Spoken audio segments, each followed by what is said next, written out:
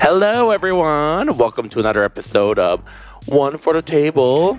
I'm John featuring your Kong. host. That's not how we Featuring your usually... host, Okay. John Kong and Kim Chi. John is very excited to get his name out there today. Usually we do the intro like, hello, everyone. Welcome to another episode of One for the Table. And then I will say, I'm John Kong. And then you say, I'm Kim Chi. And then we would like get on to talking about it. You just flipped up the format a little bit. We just want to keep the format new and fresh. But anyways, so good to see you and just some giant fly just like flying all over your face right now. I know. Okay, so there are a lot of flies in my house right now because today's garbage because you day. have a dead body in there? Yes, it is. It's actually me. I'm the dead body. We haven't heard from your partner in a while. He's in Texas. I was wondering why you want to purchase a giant meat freezer. Because everyone needs a giant freezer. That has nothing to do with the fact that I've not seen my boyfriend and no one's seen my boyfriend for like a week and a half. I've also been with you, so you're my alibi. Like a wellness check for your partner. He's not here. He really isn't. He is in Texas right now. He actually gets in today, and I'm very excited to see him. But then he leaves again on Monday. Oh, he travels a lot. Yeah. Anyway, so there are a lot of flies in my house because today is trash day and there were dumpsters in front of my house. And also somebody came in to fix the doors and had to take the front doors down. So they all flew inside and they are enormous and they're flying all over the screen. This is not a video podcast, but if it was, it would be embarrassing. There's one right now. I've named this one Thomas. Because they're so big. Like you can see them in the video. Like clearly. Yeah, it's concerning. It's concerning. And of course Boba's running around trying to eat them all because she thinks they are sky raisins. Anyways, never mind that. How are you? I miss you. Oh, I wish I could say the same. I'm kidding. I miss you too. I miss you too. And I miss Butter. You don't guess. Doing good. Butter's good? Doing good. Does Butter miss me? I don't know if his brain is capable of like thinking like beyond what's happening that day. Yeah, and we love that about Butter. He's just grumbles and vibes. Just grumbles and it's like, oh, you're here. Now you'll pet me. Yes. Here's my butt. Pat it, please. Yeah, what's been going on? How have you been? I did find a flea on Butter this morning. A flea? Yeah. How? What? And I was like petting him and then I saw like a tiny brown dot and it quickly disappeared. And I'm like, wait, what was that? And then I was like looking around and I saw like the flea like on my couch and I quickly killed it. Mm-hmm. So I ordered flea medicine, all this like flea stuff before Doesn't Butter have preventative stuff? Well, he doesn't. Yeah. No, he does have preventative stuff, but it's been a couple months now. So I forgot to give him his. Those things are generally good, everything. Well, there's a really good one, unsponsored, but like there's the one that I put my dogs on. It's either called NexGard or something else, but it's like one where you only have to do it once every like 6 months.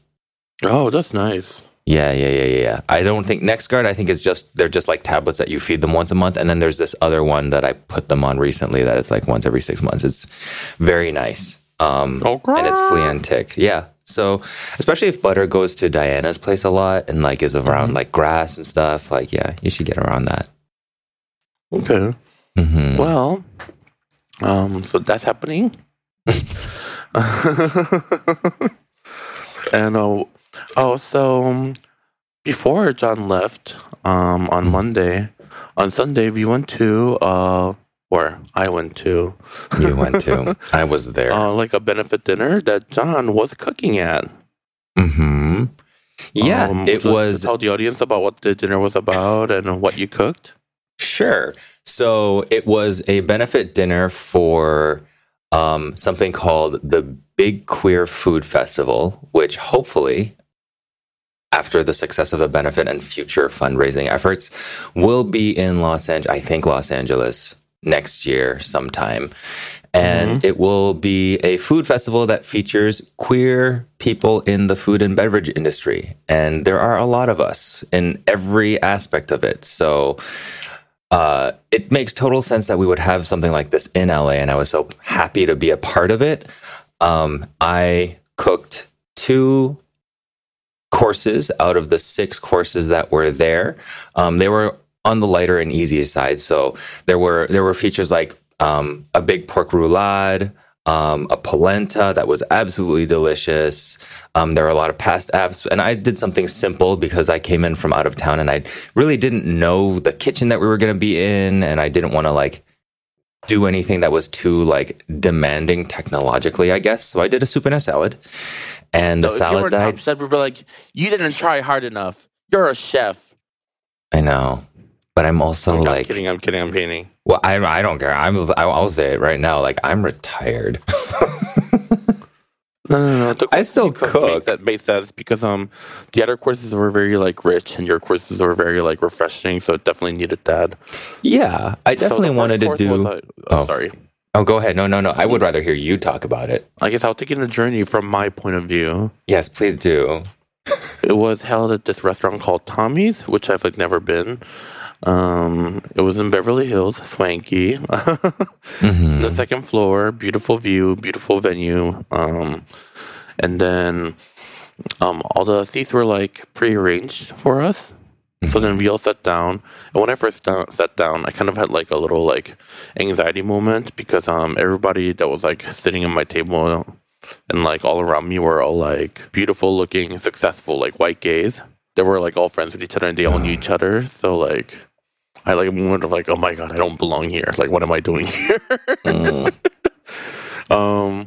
But then everybody at the table was actually like really nice. And then we started talking and I actually ended up having a fun time. So I guess don't judge beautiful looking white gay by its cover. There is more to them than just their beautiful facade. Okay. Sorry. Not you being an advocate for like buff cis gay white men. I'm not being an advocate. I'm just saying they're people like, just like us. No, I feel like they're always like they're always like the punchline to, you know, a lot of like our comedy. Yeah. No, I get it. They are oftentimes the punchline to like the things that we joke about deservingly. But, you know, they can be nice too. So, first, they brought like a giant skillet full of these like focaccia bread. And they were served, they were cut into like very like rustic sizes. They were like huge. And I'm like, oh my God, one slice of focaccia could feed like a family of 4.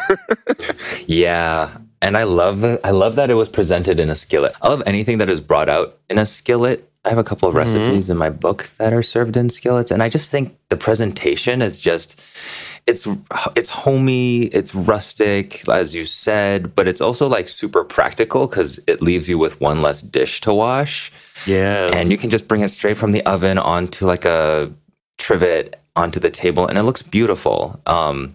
Yeah, there's something really nice about that presentation, and that focaccia was good.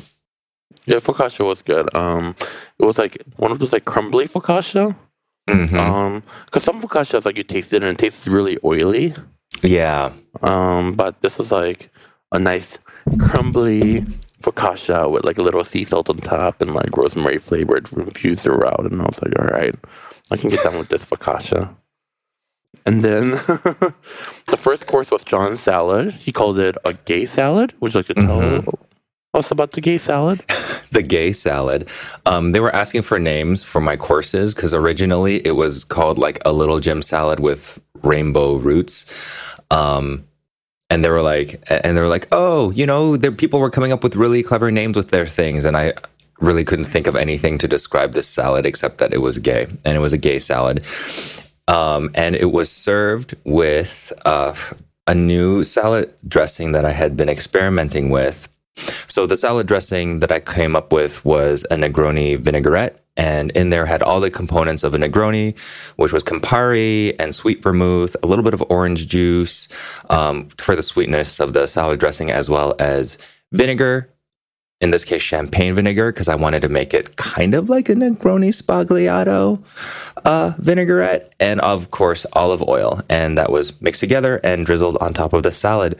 And the reason why I wanted to make it a Negroni Spagliato vinaigrette was because of that TikTok between, I can actually look up, this is great, because I can actually look up the actor's name.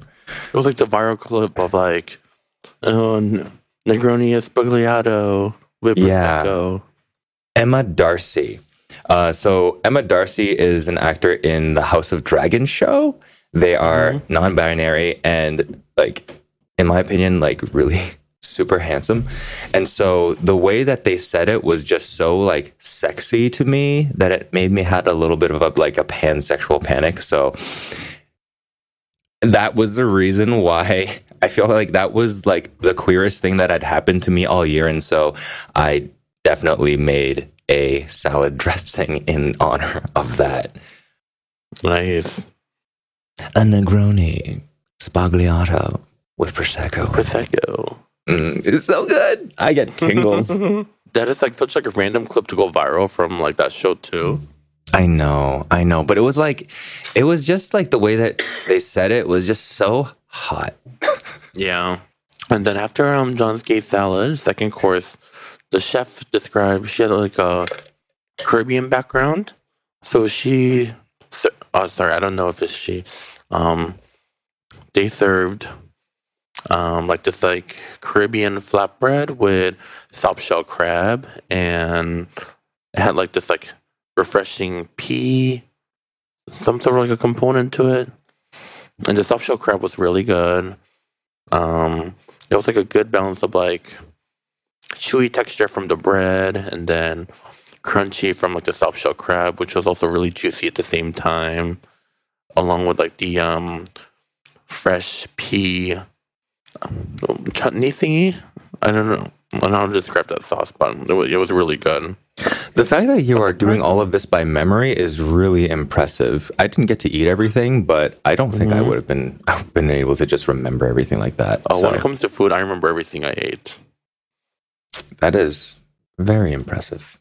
Well done. Yeah, confessions of a true fat ass. She never forgets. But surprisingly, this dish, a lot of the people didn't eat or like didn't even touch it at all. Why? It looked amazing. I know. Who doesn't like soft shell crab? I think that's what happens when you're a fit white gay. You make sacrifices, you know? So just at your table, though, that isn't to say that people in other tables didn't eat, I mean, right? I couldn't really see the other table. Right, okay. At least in my table, Makes like sense. a lot of people like didn't even touch like the crab. They were just there to support, which, you know what? Work. If you're there to support, then Yeah, a win's a win. Dinner, so, you know, like show the support. But if I'm going to a benefit dinner, also, if it's like a chef-driven thing, and because I don't have any food allergies, Yeah. I will always try everything. Yeah. Like, I will try everything they put on the table down to like the condiments. I want to see like the chef's vision. Like, I want to go to the world that like the chef like created in their head, you know? Right, of course. And the chef that we were talking about that did this soft shell crab dish, she does go by she, and her name is Rashida Holmes, and she has a pop-up concept called Bridgetown Roti Yeah, her food was really good. in LA. Yeah. In LA? All right. Yes. And then the next course was John's soup. Yeah. The soup course was probably like the smallest course. We served them in these little tiny crystal like coupes or chalices, and it was really pretty. It was like the liquid itself was kind of like a blue-gray color. It was a Chinese white wood ear mushroom soup that was sweetened with dates and pear. And so it is a sweet soup. So I actually called it more along the lines of a tonic because I don't think, Western audiences are used to having their soup be like sweet and fruity, even though like it's cooked like a soup. I also cooked into the soup a whole bunch of barley to make it to make the liquid more like barley water, which was like nice and thick and creamy. and it was served cold because it was a hot day out. So it was a very cooling tonic. There was a lot of like cooling spices in there, like galangal and cardamom, and it was sweetened with a little bit of rock sugar, but mostly just jujubes and pears. And yeah, and it was served over ice and had some like purple flowers on it. It was really pretty. I took photos of it. They're on our Instagram, or yeah, I think they're on our Instagram. And this dish, I've only ever had it like Chinese hot pot places when they have like a buffet line, and it's always like served in like a big vat. Yeah, but it's like the prettiest version of that dish that I've ever seen. And like a soft blue like color, and after like the warm crispy soft shell crab, it was something like refreshing to cleanse the palate. Yeah, I think a lot of the people like they've never like seen that dish before, because I feel like for like most Western culture, the only cold soup they know is like a gazpacho. Yeah, so a lot of people are commenting like, "Oh, this is like really different." Oh, I'm glad they liked. I heard that it was very popular. I hope that was true. No, it was. Yeah. And it was small portions and it was pretty easy to eat as well. Normally that soup is more like a amber golden color, but I used butterfly pea blossoms to kind of like dye the mushrooms into white. Because you know how when you do hair, when you bleach it and it's all brassy and yellow, you put in purple shampoo in your hair and it comes out white and platinum. That's like how I got the idea to like bleach, quote unquote, these mushrooms so that they didn't come out yellow, but they came out like icy white. So they looked more like, I don't know, crystal flowers than anything else. Yeah, I was pretty pleased with that presentation. Yeah, add it to the menu. Yeah, sure. Why not? So then after that, the next course was really, really good. Oh my God. So it was like a polenta course, and it was like a little block of like polenta cake. And then it had zucchinis and I believe like tomatoes and asparagus like sauteed together, sprinkled with like a good like briny feta. And the polenta cake was like nice and firm, but it was also like super creamy, and I don't know what it was seasoned with, but it felt really flavorful. And yeah, after like the previous like soft like soup, just like a nice little like textural moment because like the veggie like was cooked, but also they had like a little bite to it, so they weren't mushy. It was like a really successful course. And that one was cooked by Chef Krista Leduc.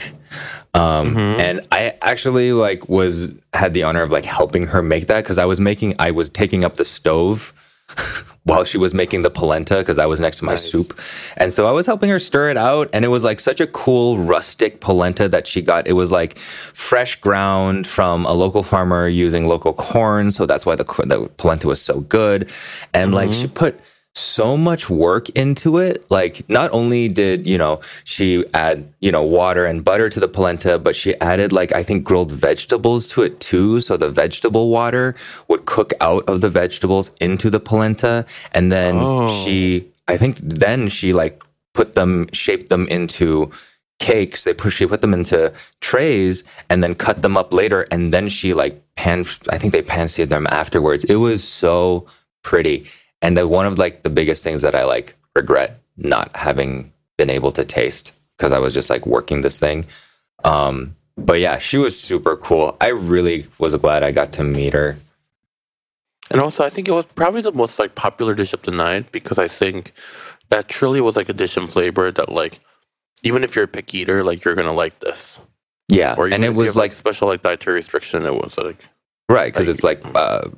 It was gluten-free, it was vegan. I think it was vegan. Vegetarian. Well, that vegetarian because of butter. But then I think she did make a vegan version. And it was just like summertime personified. It was so pretty. Yeah. Yeah. Who needs summertime sadness when you have summertime happiness with that polenta? Yeah. Summertime tomatoes. And then the next course was like a Thai-inspired dish. Like but it was like a pork loin with like a super crispy skin, and then it had some sort of like I think there was like some sort of like a braised green with it, if I remember correctly, And then she also served like a bowl of like little chilies on the side. And a funny story with the chilies. The guy sitting left to me, I just passed him like the bowl of chilies, just like nonchalant, and he just took like a big bite out of the chili. No. And I guess they were like super, super spicy, so he was like crying and like panting and gasping, and I'm like, whoops. I was just passing the condiments, yo. But yeah, the chef instructed, take a little bite of the chili and then eat the pork with it, which tasted really good. Yeah, that one was cooked by Tiffany Faison. She has she has restaurants in Boston, and she's like a finalist for James Beard Award like a whole bunch of times, as well as having been on like TV. Damn. It was really badass to see her just bring in these like whole pigs in the kitchen and just like butcher and debone them right there in front of everybody so fast too. It was awesome. And then she like took the entire pigs and just like put them into roll, like put seasoning on them and then put like a ginger scallion paste on them. And then she rolled them all up and then roasted them. Oh, it was so good. That one I actually got to have a couple of tastes of, and I ate it with the sauce. It was delicious. It was really good. And another thing I noticed with this was a lot of people weren't eating the crispy skin part. Yeah, which rude. Just why would you not? I feel like Americans are conditioned to believe like fat is bad, but also like that's where the flavor is. Yeah, I know. And also like people need to get over the idea that fat is like bad for you. I mean, like sure it is. Yes, it's like you can easily have too much of it, but having a little bit of fat in your meal actually helps you feel fuller faster. Like there are tricks. I mean, like this is like there are dietary tricks that if you have like a teaspoon of olive oil before you eat your food, like you'll eat less because your stomach reacts to feeling the fat in there, and it actually like contracts and like makes you think you're more satisfied. So a little bit of fat not only does it make your food delicious, but it also like helps your body realizes that it's full. So don't be so afraid of it. It's not as bad as you think it is. You heard it here, folks. Don't be afraid of the fats. Hashtag don't cancel fat. Hashtag fats, we love you. And then last course was like a dessert. And it was the chef's like modern take on like a tiramisu. And this was really, really good. It was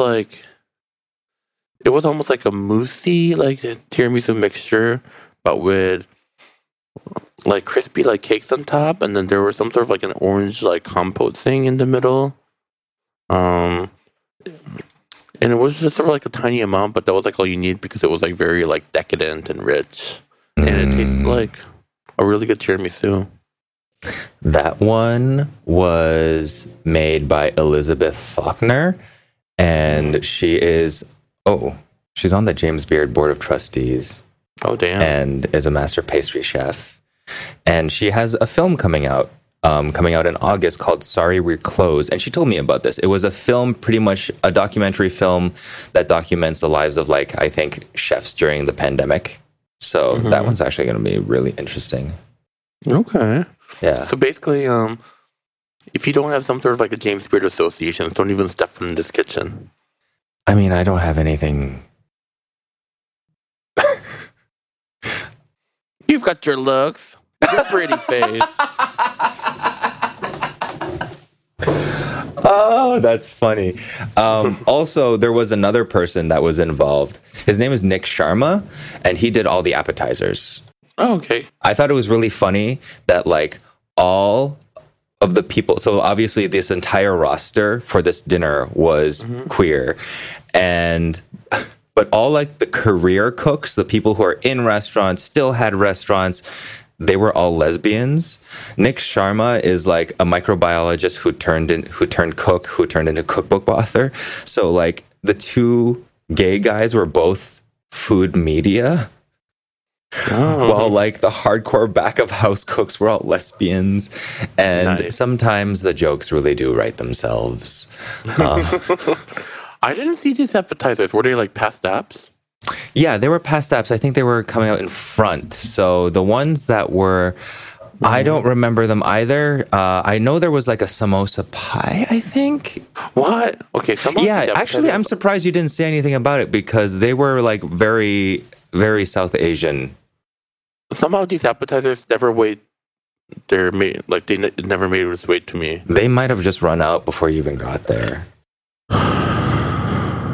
But like, yeah, I remember there were flavors that I missed out on. I know there were, and like the thing is, like I remember them cooking because like there was one chef, one of the cooks was making the chana masala to put into these samosa pies, and it smelled amazing. Oh, I love chana masala. That's chickpea curry, I think.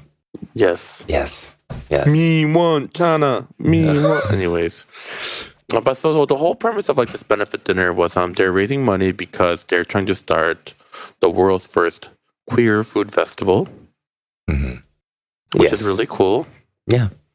And if you think about it, I mean, like queer people, gay people have been in all aspects of food throughout its entire history, whether it not be like, you know, people who work front of house and then people who work back of house, we're all involved in it. And we have so many people that are involved throughout like the entire course of it. And I'm sure they're going to do stuff for like scholarship opportunities to send aspiring cooks to like good restaurants and stuff. So hopefully this does really well. And if you want to learn more about it, you can go onto their Instagram and search for Big Queer Food Fest.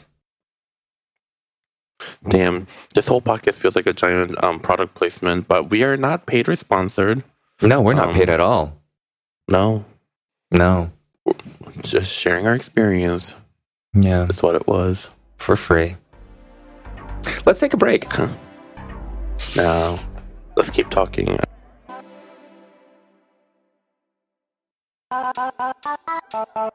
And just like that, we're back. Hello. So, John, since coming back home from LA, what have you been doing all week? There was a TED conference that focused on climate change that was in the city of Detroit, and I was invited to not participate, but I was invited to attend all of like the conference programming. But like the programming is intense. They fly people from all around the world. So there were like probably like thousands of people in Detroit.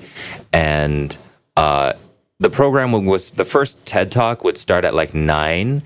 And then like the last event, which usually was like a dinner or like a dinner talking conversation thing, it ended at 10 p.m.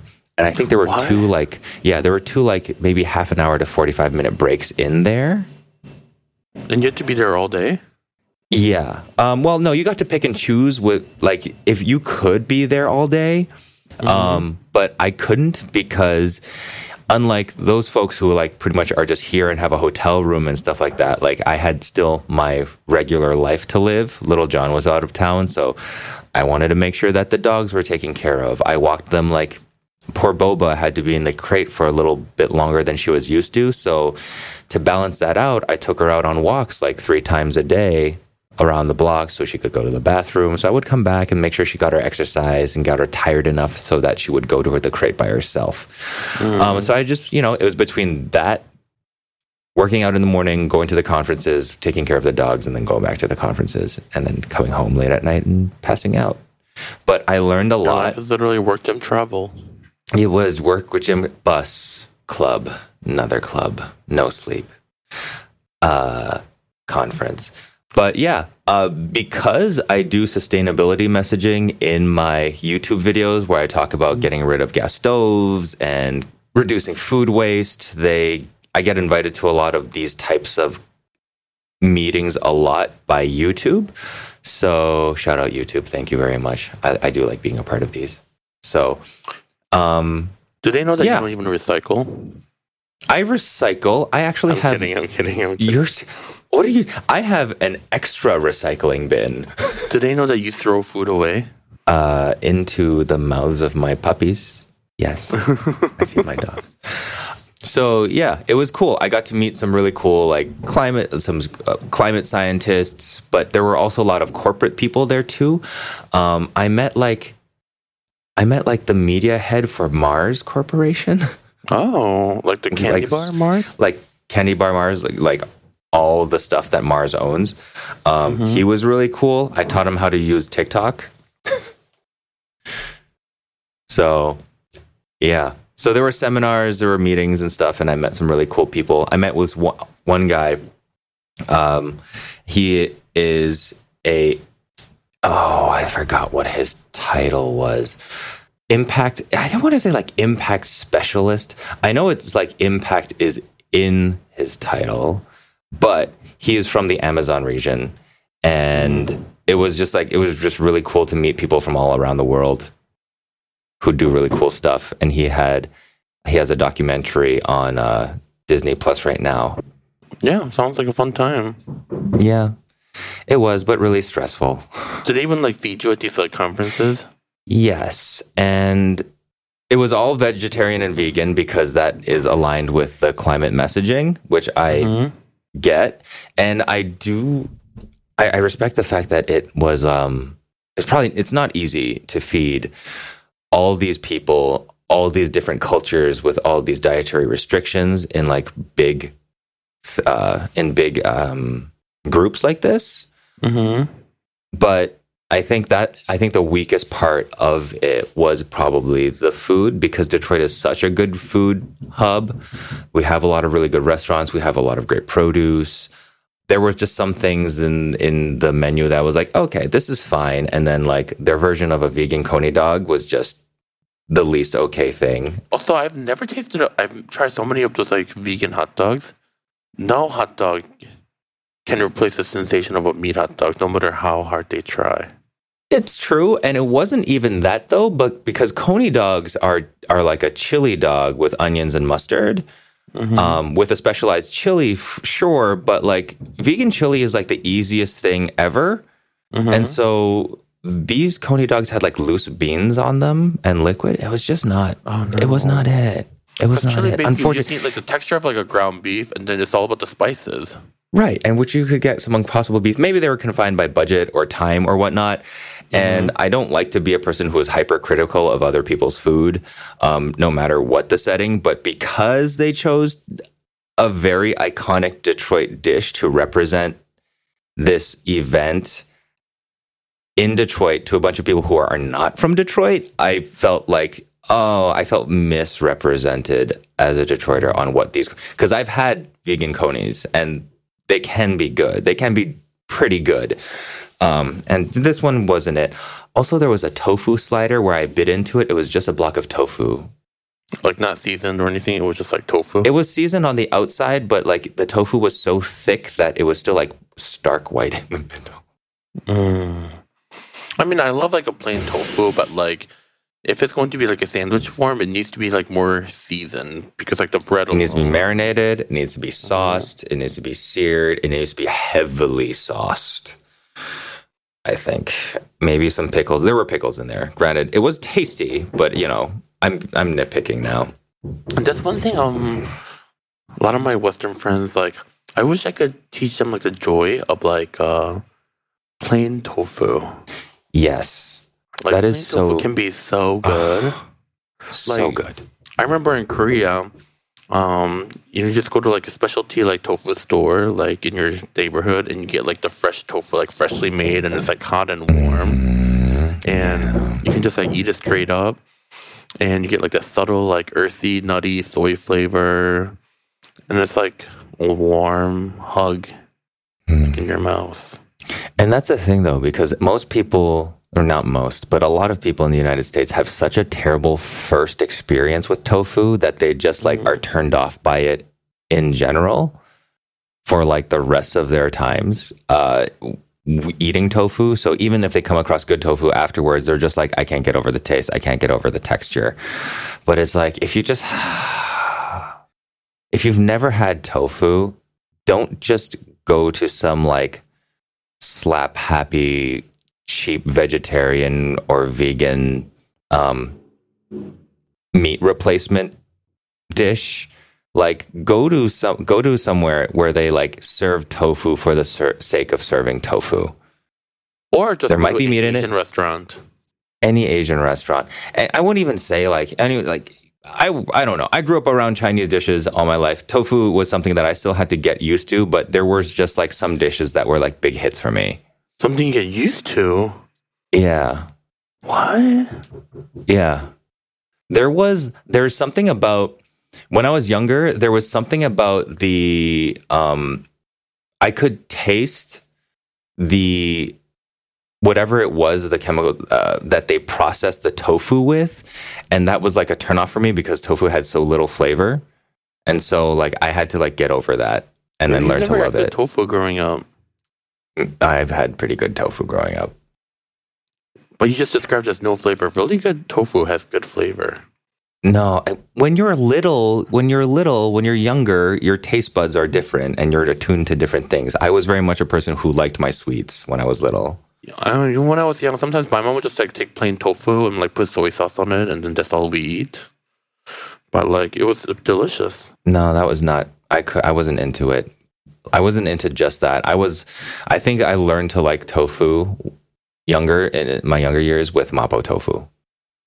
Mapo tofu is good. Yes, I didn't discover mapo tofu until like later in my life. And then also, the first time I had mapo tofu, I actually didn't like it because it was like Kanto style, like mapo tofu, and it was not like, spicy. Not spicy, and it was like more sweet. And I was like, I didn't know about all this. It's too sweet. Yeah. But then I had the Szechuan style mapo tofu, and I'm like, something in me like had awakened. Like the entire just earth like split open, and I was like dropped from like below, and I was like introduced to a new burning sensation that I didn't know was one that was in your mouth this time. And the mapo tofu is such a good dish because like the silky smooth tofu with like the little like ground meat, like which is juicy, and then every now and then you get a bite of like that scallion. You know, which like keeps the dish like with fresh. That oniony, grassy. I was going to say gassy, but grassy like tones, very nice. And serve on top of like a fluffy, fragrant jasmine rice. I think to this day, mapo tofu, I can confidently say is probably my favorite Chinese dish. Do you think mapo tofu is popular with Koreans in general just because of the different flavor profiles of mapo tofu? Like, is it similar to spicy Korean food in a way that's familiar, or is it just like, or is it completely different? I mean, mala was like not a thing in Korea like until recently. Like mala is like super trendy right now in Korea, nice. But like I think like the version of like mapo tofu you get like where like, or at least previously, like the mala flavors weren't that strong. But I feel like a lot of like the mapo tofu like found in Korea is more like Kanto style. Really? That's surprising. Are there a lot of Cantonese people in Korea? Or like, are most of the Chinese people in Korea Cantonese? I don't know, actually. A lot of the Korean people have like trouble with spices. Like spices like that aren't like native spices, to Korea. Not spicy. Not spicy, spices.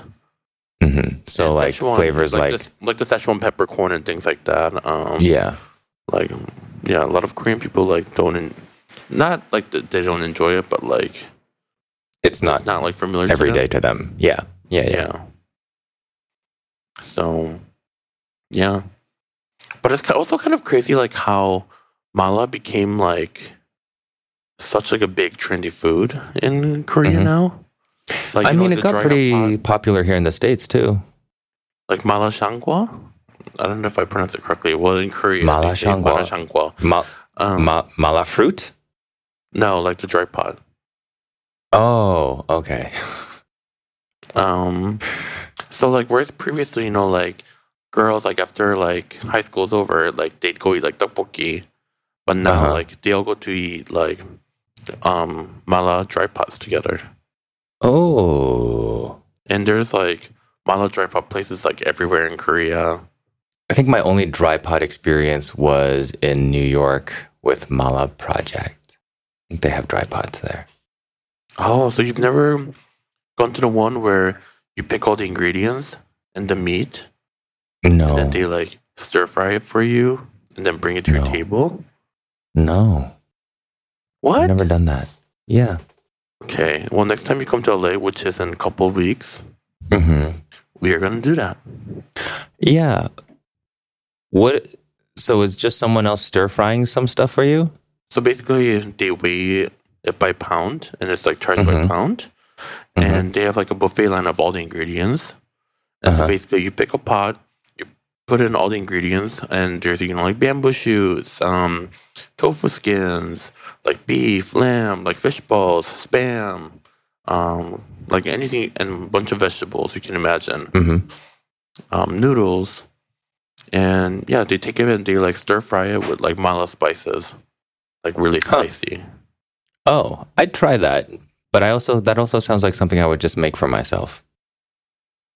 But I'm just saying, like this, like the dish, like that's like so trendy and popular in Korea right now. Interesting. Okay, let's go when I come over there for your birthday. Are you excited? For my birthday, yes, I'm very excited. Very excited to get older. Was it hard for you to like accept the fact that you're finally considered an old person now? I feel very attacked. Whatever. The kids on TikTok think 30 is old. That's true. Literally, like, these kids are, like, crying, age 29, crying on video about turning 30. And I just want like turning 40. I'll cry. I'll do a crying video. No, I mean, like, I don't know. Like, I don't notice anything. If anything, I get bored more easily. That might be like the biggest difference that I have between like 20, 30, and 40, where it's like, yeah, we can go out. Let's go home. Like I just get bored and I have like less of a tolerance for things I don't like. And that would probably be like the biggest like difference of all the decades that I've been through at this point. At this point. At this point. Can you imagine like how like I'm 60 years old, I just like don't give even less of a fuck. Have you used the age filter? The one that everyone's using on TikTok right now? No. Yeah. Oh, it is. Oof. It was rough with me. I looked like a tree. Also, have you ever used the like the younger filter? Yeah, that one didn't really do much. I feel like it just like blurred out my skin. It blurred out my skin and it darkened my eyebrows, and that was it. So I was like, maybe I should get microblading. If that's all it takes to look younger. Well, you should try to fill your brows in, like with makeup, and see how you like it. Oh yeah. Do you have any?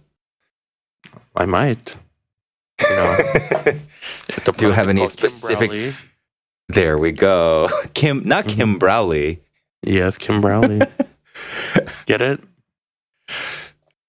Yeah, I think we got it. But that reminds me, I want to I want to ask you something. Should I cut my hair short again to this? For the summer, absolutely. I'm sending you the text. I think this was me last year or 2 years ago. Oh, no. Just like prison haircut. Yeah, like short.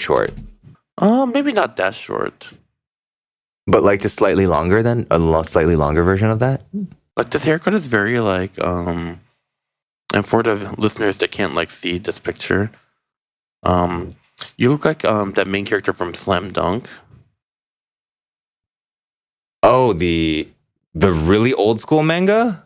Yeah. I'm looking it up.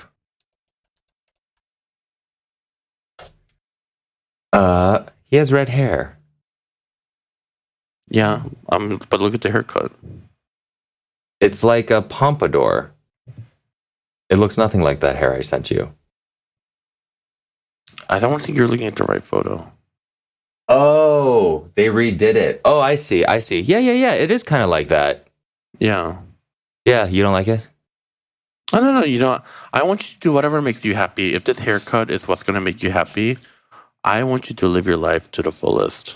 That is such a long and roundabout way of saying, if you like it, I love it. Yeah, if you like it, I love it.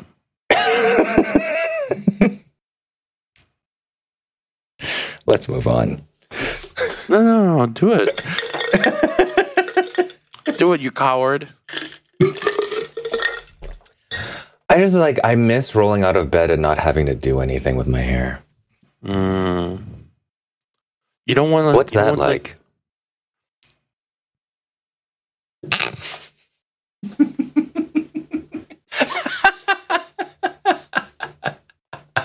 You don't want the K-drama haircut. What's the K-drama haircut? Okay, so when you cut it and don't style it, it almost looks like a bowl cut, but it's actually a very versatile haircut. You can like slick it back or like part it to the side or... I'm looking up K-drama haircut male. I sent you a picture. Oh, and it is... Oh, see, the thing is with this was definitely my hair in like when I was in high school, and I just don't. All the Asian and I boys feel have like this, I'm haircut now. So yeah, so the curtains with the little peak in the middle, that hair. Mm-hmm. Yeah. Yeah, I feel like you can't be 40 with that haircut. Yeah, you can. I think middle parts at 40 are creepy. But you're not going to part in the middle. You can style it many ways. Yeah. You can cut it like that, but then you like... You can like slick it up, or you can like... Yeah. I also like think because my head is so big, that would just make my head look enormous because it's so poofy. Well, whatever helps you sleep better at night. I mean, obviously all the photos that you sent me of these guys are very, very attractive, and they have fantastic hair. It's the same person, not all these guys. Huh? Oh, I'm looking on Google, actually. That was Google. But anyways, maybe I do like the Asian hairstyles on men, like that come from Asia more than the ones that are like local here. I was gonna say, why do you hate Asians? I don't. I was saying we have great hair. So anyways, yeah. Well, again, do what makes you happy. You got one life to live. I want you to do you to the fullest. Because no one else can do you except for you. All right, let's move on. Anyways. Mala, next time you're in LA, let's do it. Mm-hmm. Yes. Yeah. Yeah. Well, you got anything else to add? No, it's all been me this episode. What about you? I've been talking this entire time. You have been talking, but you've been weighing in this entire time. Well, I got a lot of things. I got a lot of feelings. I got a lot of things to say. And that is that I haven't done anything interesting this week. Not since I've left? I mean, I've just lived my day life. Going to the gym, grabbing like lunch or dinner with friends. Did we ever talk about Olivia? Olivia? I don't think so. The restaurant? So if anyone that has never heard of Olivia, it is a vegan pizza restaurant, but hear me out. Also vegetarian stuff. Yeah. Well, I feel like vegetarian is a given when you say vegan. It's not really. Okay, excuse me. It is a vegan/vegetarian restaurant, but hear me out. I'm a meat eater. And when you eat the food here, it is so good that you're not even thinking about meat. And I'm not paid. I'm not sponsored. And in K-Town, you get a lot of Korean restaurants, and there's like a lot of K-barbecue. So this is almost like a really like fresh oasis that this restaurant is even in K-Town. But this is someone like who doesn't even like pizza, and their pizzas are delicious. The crust is so good. Admittedly, it's like you get the little burnt piece, but it's like crispy, but then it's also like chewy and soft in the middle.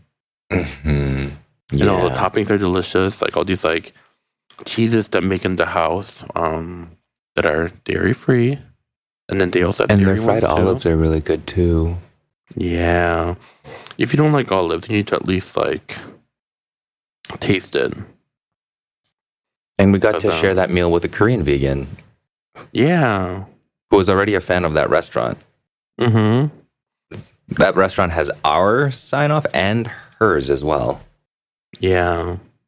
So I highly recommend anyone that is into vegan vegetarian food to go try Olivia in Cape Town.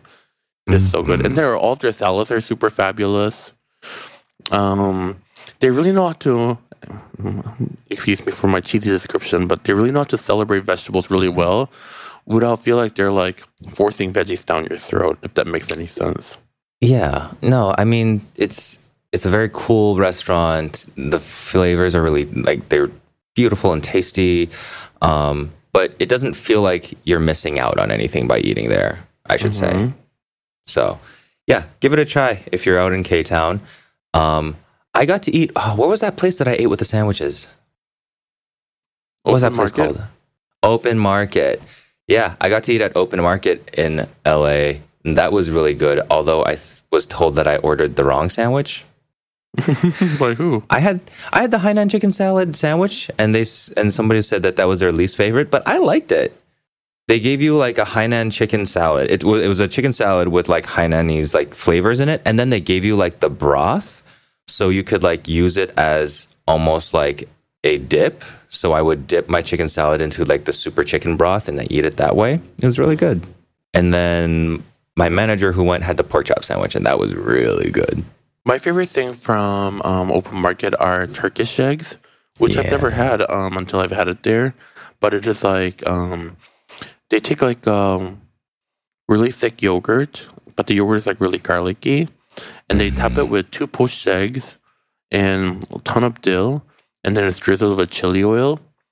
And then they give you like a really crusty sourdough to like dip it in. So then like this like creamy yolky egg like mixed with these garlicky, dilly like yogurt is like super tangy and delicious. I think this was one of the first dishes you talked about in our podcast. Really? Yeah. All right. I'm remembering. Which it's been a while since I've talked about it. About Turkish eggs? Turkish eggs, yeah. We'll have to make some. It doesn't seem hard. No, I feel like it would be very easy. Do you have anything interesting coming up? I'm going to be on Work the World for Asia and Australia in when are you August, going? like September-ish. Who's watching Butter? That is yet to be determined. Okay. Send her over to Detroit. You come to LA and pick Butter up. Oh my God, I can't imagine how Butter would even react to your dogs. I know. I think she would I think they would get along. I think they'll get along too. Yeah. But, just a bunch of squish faces hanging out with each other. But pit bulls and their lockjaw is like what I'm scared of. What lockjaw? Pit bulls and their lockjaw. What does that mean? Like once they bite, they don't let go, right? I don't know. I've never been bitten by one. Not yet. Nah. They wouldn't bite Butter. No. Butter I don't know. Your dog was really scary last time I was there. No, she wasn't. Well, no, she had it out for you. Outside my bedroom door all night long. You were in her room. We didn't know that was happening. Yeah, we didn't know that was happening. We would have totally taken her at that point. But yeah. But she didn't bite you. I was just shivering like, Mommy, I want to go home. Well, that is all the time we have for today. If you like what you heard, like, subscribe, share. Otherwise, you're a fucking hater.